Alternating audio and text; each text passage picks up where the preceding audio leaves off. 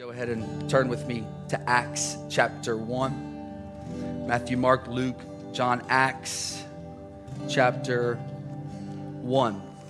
We're going to start in verse 1. Start in verse 1, go through verse 8. And this is what it says. It says, in the first book, O Theophilus. See, this is Dr. Luke. And Dr. Luke is an investigative journalist at this point in his life.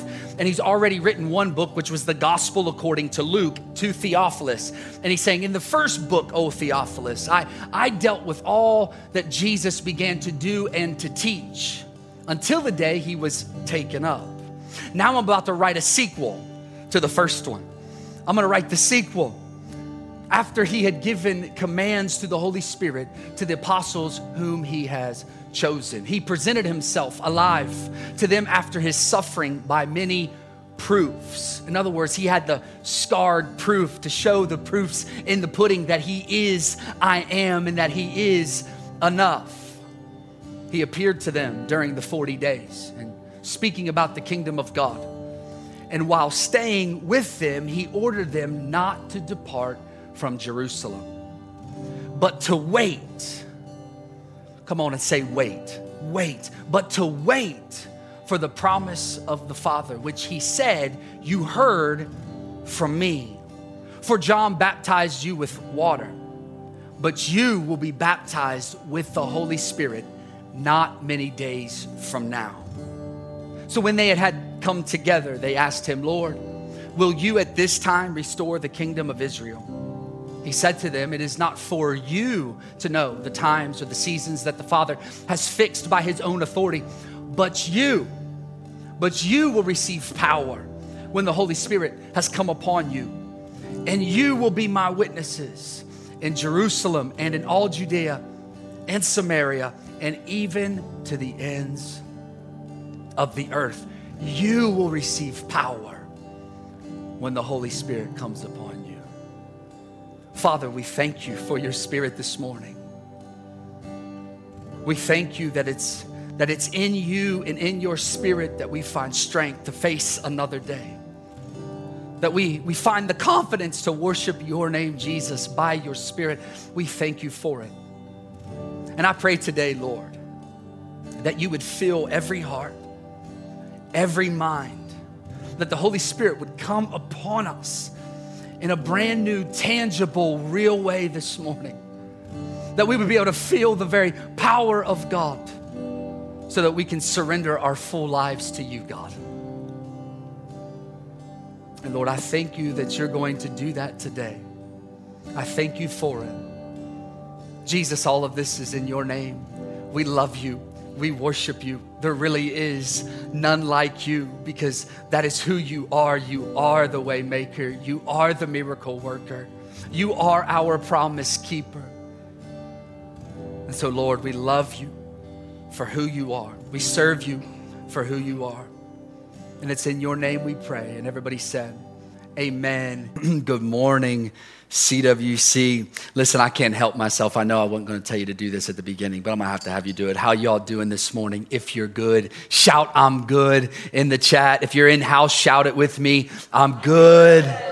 I'm good. Amen. Amen. So look, really quickly, let me let you in for a moment in the process of the way this went down this week, right? Because I was originally going to do a message titled Positioned for Difficulty. Positioned for Difficulty. Because that is a message that most, if not all of us can relate to, right? Because in this life, we will face trials of many kinds. We will face difficulties of many kinds, right? So it would definitely touch home with most of us, if not all of us. And I was actually going to use the book of Habakkuk, chapter 2, as our main text. Yes, it's in the Bible, and it's a real book, right? But I was going to use that. And so because that was our original intent, that's where we thought we're headed. Our community kids will be going through that today, right? Because I'm not sure if you're aware of this, but we love to try to coincide the two ministries, although they're two, kids ministry, adult ministry, right? We want the two to become one because we're on one mission, on one goal to go after one God. And so we really do try to make sure that the kids are learning a version of what we are learning as adults, so that when you leave the church, right, or you turn the church off in this case at this moment, right? But you go back to life and you begin to eat lunch, you begin to eat dinner, you guys can talk about what the Lord spoke to both of you during his word for the day. And so we really do try to make that happen week in and week out. However, this week it didn't happen because, praise God, the Lord changed everything up on me yesterday morning when I woke up. Wake up Saturday morning and it's all changed in my mind. And this is how he changed it. He spoke to me this. He said, How can you be positioned for difficulty if you're not positioned for purpose? How can you be positioned for difficulty if you have not yet been positioned for purpose? So this is how he changed it. So the kids will be a little bit ahead of us in this series just for a little bit, but that's okay. We will all get back on the same track, I promise you. But in the meantime, maybe the kids will be able to teach you something about Habakkuk that you never knew before, right? But let me reassure you, man, I'm excited about that message, and God is going to have us preach that very, very soon. We will talk about how to be positioned for difficulties very soon. But before we can get there, the Lord has us right here, right now, talking about positioned for purpose. Come on, I'll put that in the chat. Positioned for purpose. And look, last week, we started a brand new series. We launched a new series titled Positioned, right? And we did an intro message titled Positioned Correctly. Now, I don't have time to go in and to recap all that we talked about last week, because today we do have two services, 11:15 Quest Haven Lodge. We hope to see you there. So I don't have time to go into that. But I will say this, that the point of that intro message was to wake us up to the fact that how we are positioned before the Lord is very, very important. Much more important than our personal positions. Meaning how we are positioned before Jesus is more important than our position at our jobs, position in our social circles, position in our economic status. That stuff doesn't matter. What matters is how we are positioned before God. Because what does it profit a man to gain the whole world, but then forfeit their soul? And so while Jesus was walking and talking on this earth, he was constantly and consistently teaching his disciples the difference between having a position and being positioned. And because that's the case for us, we've got to take heed and make sure that we are positioned to hear from God, positioned to receive from God, and positioned to be used by God, and not overly concerned with our personal positions. And so today, we're going to talk about positioned for purpose. Put it in the chat again. Positioned for purpose. Man, we must be positioned in such a way to hear the word of God, so that then we can be used by God for his purposes. For his purposes. Because, the one thing that I've found out in this life, I'm almost 40, praise God, right? Almost 40, I love it. But what I've learned as I've walked through this life is that sometimes what we think our purpose is doesn't align with what God says our purpose is. And this is so true. It's so true because we are a people who have our own agendas, our own ambitions, our own dreams and aspirations, which doesn't have to be a bad thing, right? But see, God wants us to dream and to have big aspirations. Matter of fact, God has created us for greatness. He created you for greatness. However, our own agendas and our own ambitions, our own dreams and our own aspirations must come into alignment, must be positioned correctly so that we can be used by God for his purposes. This is very important. And here's why. Because our things, our dreams, our ambitions, all those things I just said, those things in and of themselves cannot fulfill us. They cannot fulfill us. And look, it doesn't matter, right, what dream we have been able to achieve on this earth. It doesn't even matter if we became the next Michael Jordan.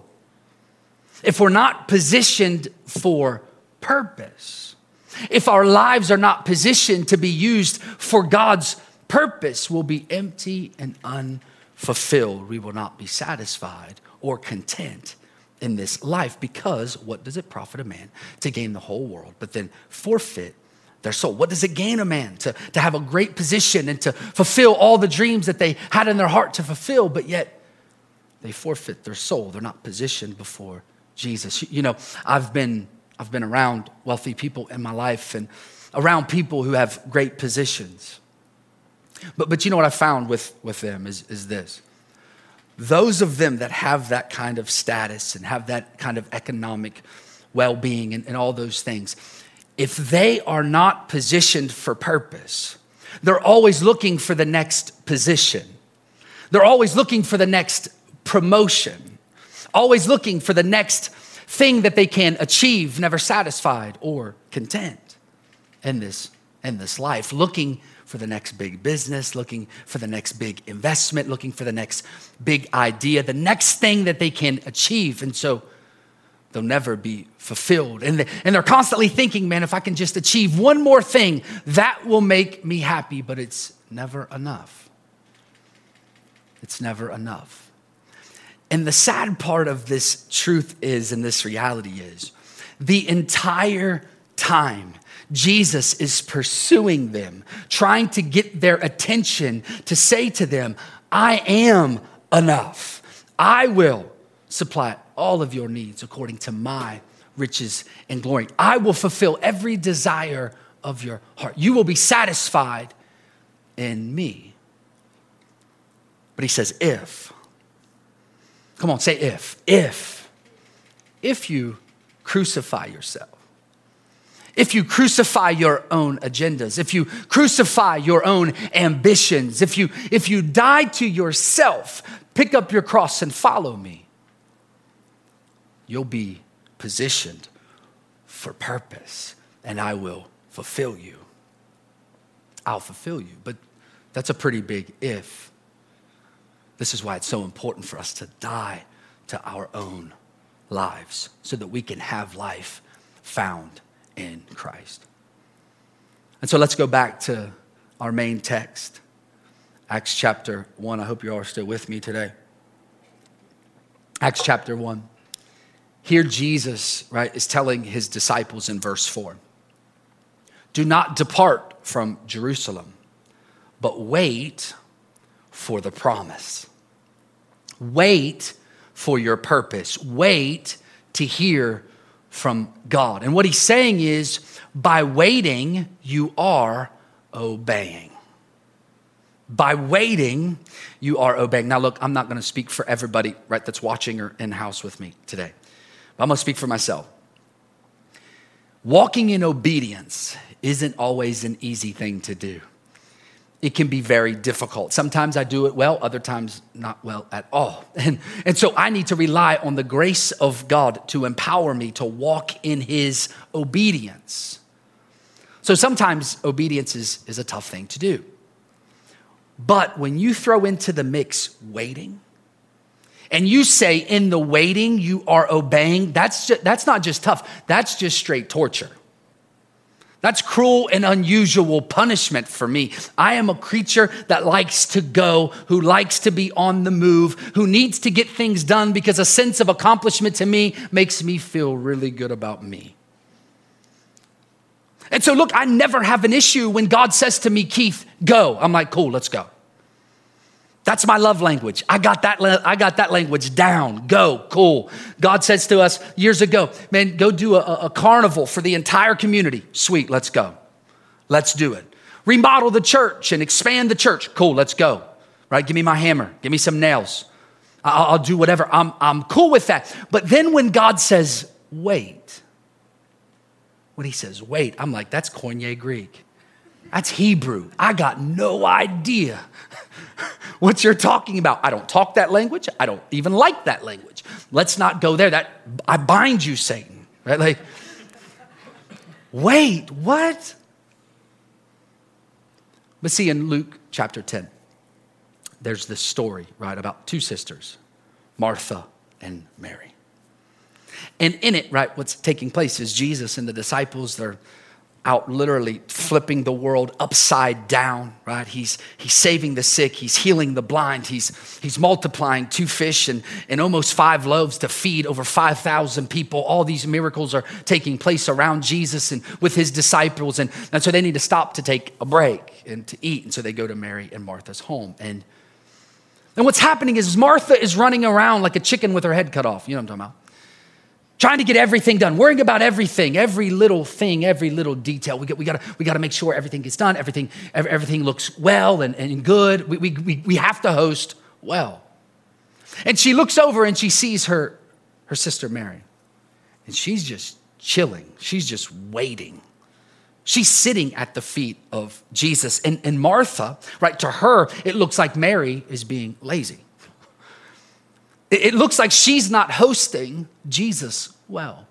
And of course, this frustrates Martha, which for those of us who are geared in the same way to do and to go and to go and to go, we can sympathize with Martha, right? We would be just like her. Like, Mary, get your lazy rear end up off the ground, get off of his feet and get on your feet and go do something. I don't care what you do anything. Just don't sit there anymore, right? Like, that's how we would be. And so Martha feels this way, right? And so she goes to Jesus, and she goes up to the King of Kings and the Lord of Lords, the one that knows all, that sees all, that created everything. And she says, Lord, don't you even care? She probably threw her head back a little bit. You know what I mean? Like, don't you even care, Lord? I don't know what that was, but it was for you guys. I bless you. Don't you even care that my sister isn't helping me? Tell her to get up and get moving. Maybe she'll listen to you because she hasn't listened to me.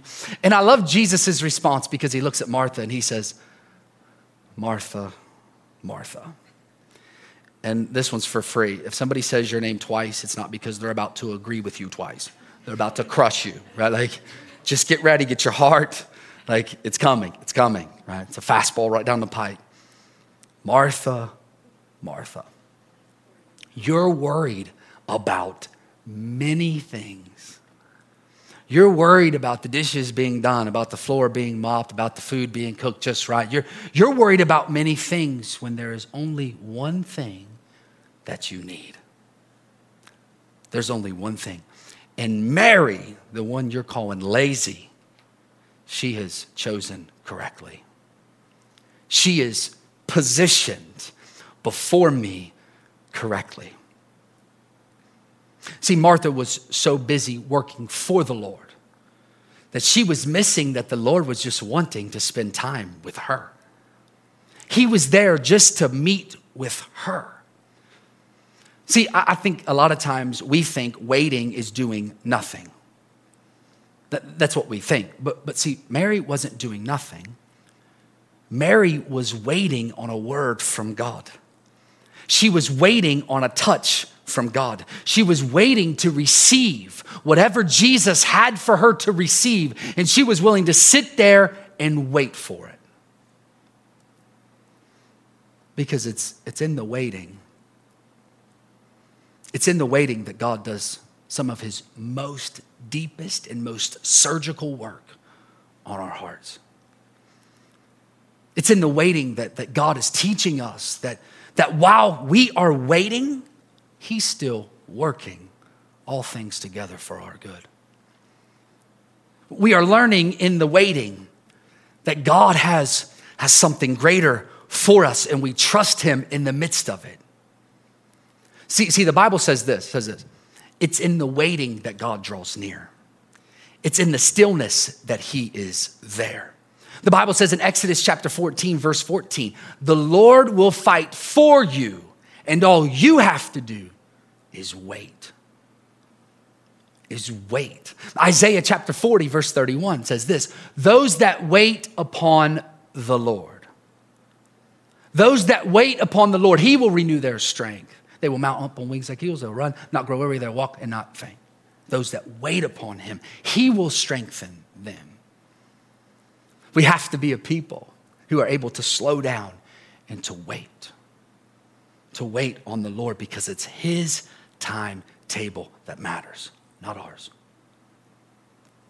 And as we do that, as we are in the waiting and we are obeying in the waiting, it shows the Lord that we're willing to trust him no matter what is happening around us, which puts us positioned for purpose.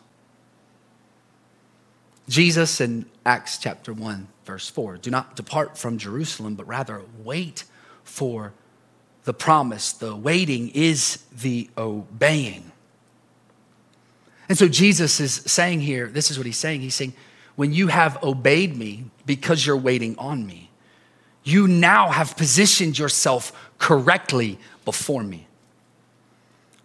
And here's the thing, right? The Bible says this. The Bible says obedience is better than sacrifice.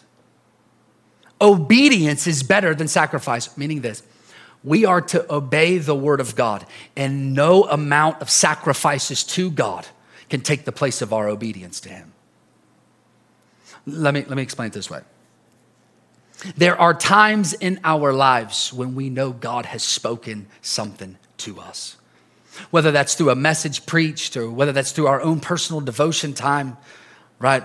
Whatever, we know that God just spoke to us.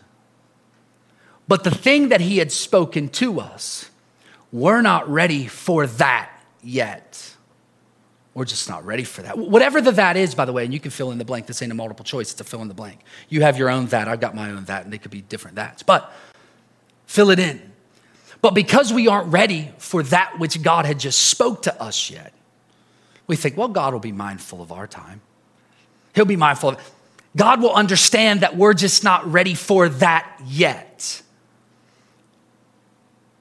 As if he is okay with it.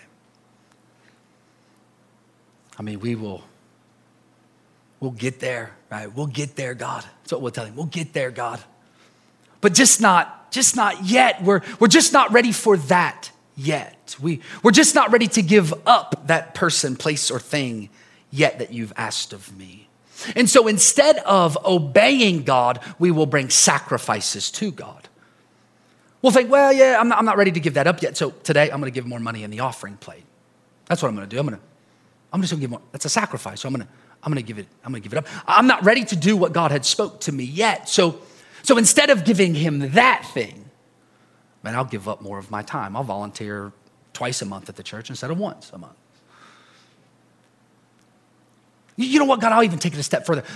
I'll fast a meal for you. I'm not ready to do that thing yet, so I'll fast instead. I'll sacrifice a meal or something in hopes that makes us even. And we find ourselves trying to barter with God in different seasons of our life by offering a sacrifice instead of obedience. And this is a place where most of us have found ourselves in before. And it's crazy because we'll even use the Bible to justify it. Because after all, I mean, the Bible says we are to give of our tithes and our offerings. And so, I'm just going to do what the Bible says. I'm going to do that thing. So hopefully God forgets the other thing that he spoke to me. And God says to fast in order to draw near to him. So I'm going to do that as well. And so hopefully all these sacrifices I give him will cause him to forget what he had spoken to me, or at least be okay that I'm not willing to obey. How about I do those things, God? I'll do those things instead of obeying that one thing that you have spoken to me. And we convince ourselves that God's okay with it, that he understands it. But see, the Bible is clear. Obedience is better than sacrifice. Matter of fact, Jesus says it, takes it a step further. He says this, he says, I know who love me by those who obey me. Making obedience a major component to being positioned for purpose. And this is right where we see the disciples in Acts chapter 1. Jesus, don't depart from Jerusalem, but wait for the promise. And I love this. It's not like God is telling us to wait because he's trying to be mean to us or hold us back from something great. No. He's telling us to wait and to obey because the Father wants to use you. This is what he says to the disciples. And it's funny because then he goes on to say this. He says, see, John baptized with water, but you. John has his purpose, but God has a purpose for you. Listen to me this morning. I want you to get this. John has his purpose. Billy has his purpose. Judy and Tammy, they got their purpose, but God has a purpose for you. For you. And he doesn't want you to be them, and he doesn't want them to be you. He doesn't think that someone else has a greater purpose than you. A lot of times, man, we get caught up in this in our own human flesh, right? Wanting what others have, thinking they've got the greater purpose than us. They've got the greater call. And so what we'll try to do is position ourselves near them or to be like them. And we allow the enemy to actually lie to us and convince us into thinking God would love us more if we were like someone else. But do you know what happens when we think that way, when that's our mindset? When we're trying to be like somebody else, what we are saying is that God messed up. He must have dropped the ball when he made me. It's a mistake how he made me. But see, God says, you are fearfully and wonderfully made. He says he's got great plans specifically for you. That matter of fact, he says, before the foundations of the world was formed, I created you to do good works. You have a purpose. He says, I've created you for a great purpose, and I want you, not someone else, I want you to fulfill it. You to fulfill it. My mom said, don't point at people unless I'm blessing people. Praise God, I'll point at you. Bless. So Jesus here is saying, get positioned. Get positioned for it. Get positioned for purpose because I want you to fulfill it. And so he says to his disciples, John baptized with water, but you will be baptized with the Holy Spirit not many days from now. And they asked him, Lord, will you at this time restore the kingdom of Israel? He said to them, it's not for you to know the times or the seasons that the Father has fixed by his own authority. It's not for you to know that. You see here what the disciples are doing, right? They're having trouble getting positioned for purpose because of their own agendas, because of their own ambitions, because of their own dreams that they wanted Jesus to fulfill. They had a preconceived notion of what it would look like when Jesus restored the people of Israel. See, sometimes we must realize, we've got to realize this. We've got to realize that Israel, right, at this time was being ruled by the Romans. They're being persecuted by the Romans. If we don't know the historical context, it's hard to get what Jesus is saying and what the disciples are doing here. And because that is what is taking place in their life, they wanted him to be the conquering king over all the land. With chariots and swords and spears and shields and all these other things. They thought he was going to raise up an army to take over. They thought he would deliver them from their Roman oppressors. They thought he would sit on an earthly throne and bring Israel back to the power that they once were. And so their own ambitions kept them from God's purpose at this time, showing us this, that man, if we don't crucify ourselves, and our fleshly desires, we will not be positioned correctly and we'll miss our purpose. And look what Jesus says, because this is what they're dealing with, right? He says, but you will receive power when the Holy Spirit comes upon you. You will receive power when you are positioned for purpose. This is what he's saying. Paul says it this way in 1 Corinthians chapter 6, verse 19. Do you not know that your body is the temple of the Holy Spirit? In other words, don't you know that your purpose on this earth is to house and release the very presence of God? Your purpose is to be fulfilled by the Spirit of God. Your purpose is to declare the same Spirit that rose Christ from the grave lives in me. This is This is your purpose. But you will receive power, Jesus says, when the Holy Spirit comes upon you, and you will be my witnesses in Jerusalem and in all Judea and Samaria and to the ends of the earth. This is so amazing. It's so amazing that God's purpose for you is to fill you with his power and his presence so that you can tell the world about Jesus. But there was something that I realized while I was studying for this message on this occasion, this passage. I've studied it quite a bit in my life, but on this occasion, the Lord spoke to me something that he had never spoken to me before about the disciples. See, these disciples, when they were asking about the times and the seasons and the dates and all that stuff, they were asking for what they thought was the best they could get. See, they had positioned themselves by Jesus for 3 solid years. The whole time thinking he was going to be king of the earth. Thinking that because he would have a great position, now he would position them to rule with him. So they were asking God for what they thought was best. Lord, now will you restore Israel back to its power?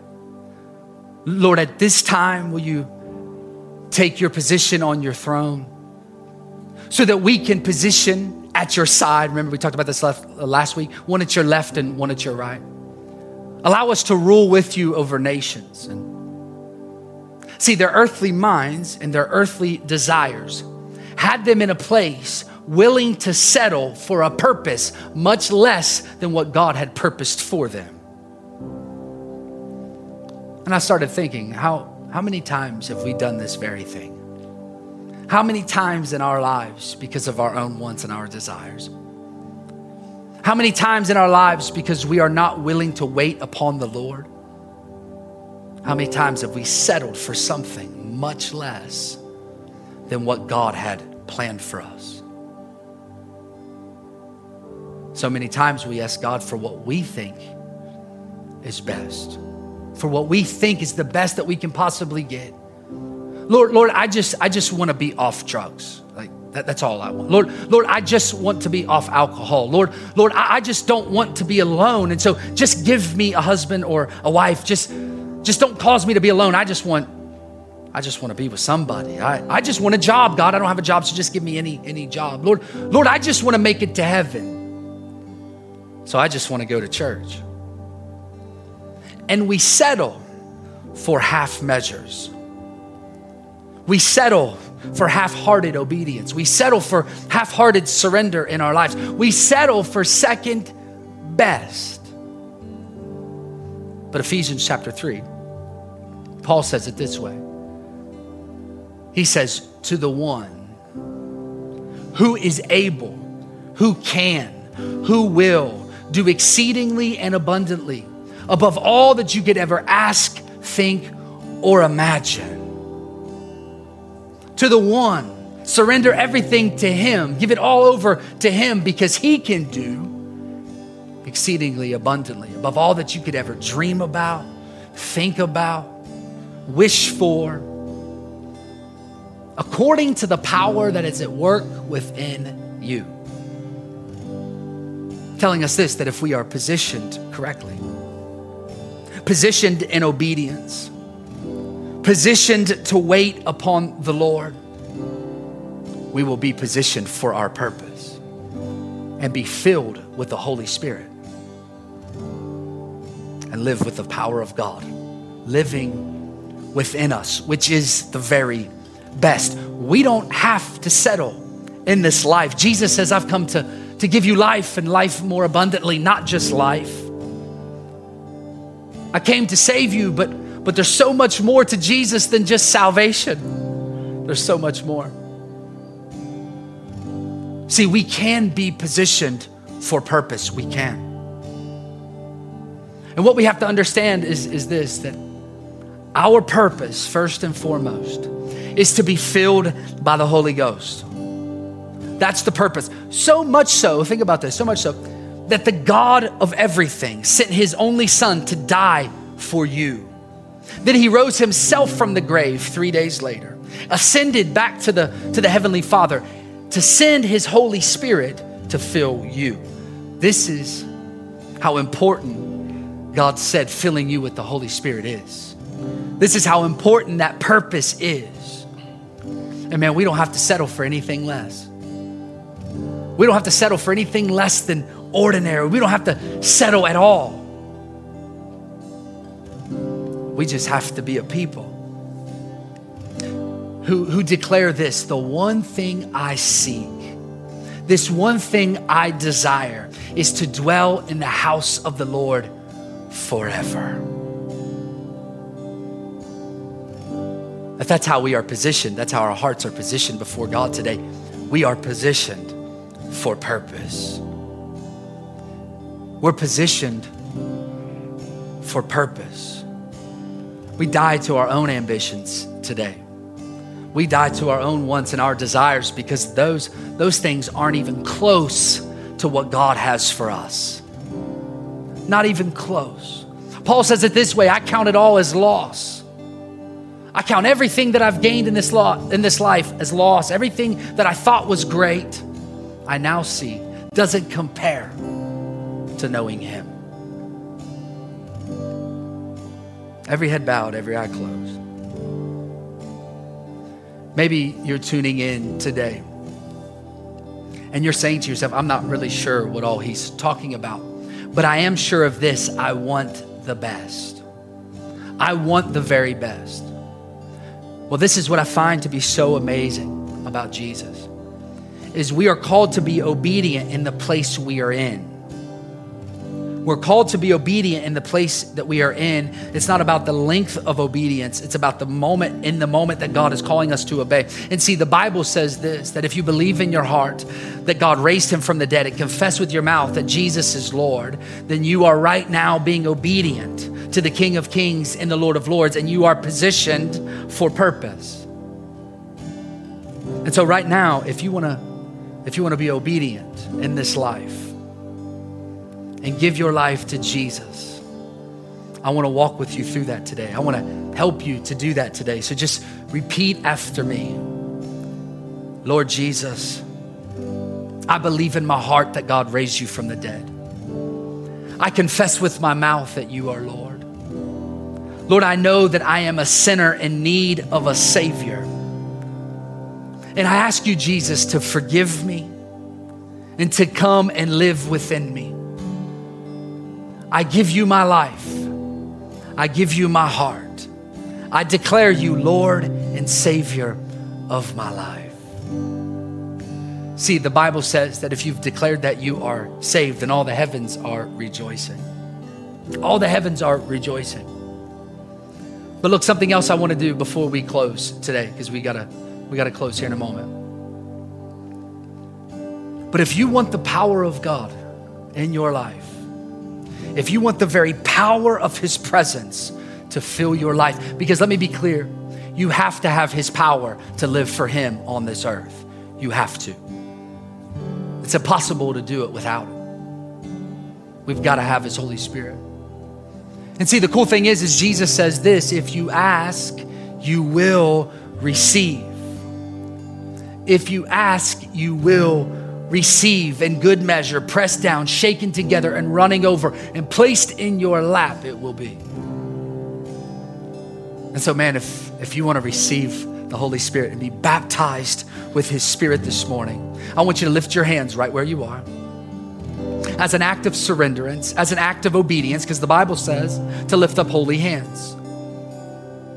So right now, as you lift up your hands wherever you are, right now, as you're lifting your hands, God is seeing how you are wanting to lay down all of your own wants, your own desires, to be filled with his Spirit. And I want you to repeat after me. Father, fill me with your Spirit. I need your Spirit to lead me. I need your Spirit to guide me.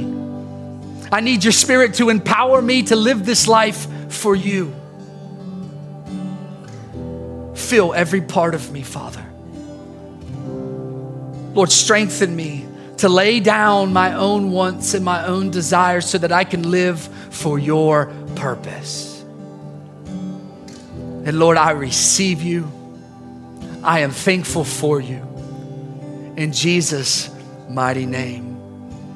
And I pray right now that by the Spirit of God, that there is a tangible shift, Lord, in their house and in their person, wherever they are in this moment. Let it be tangible.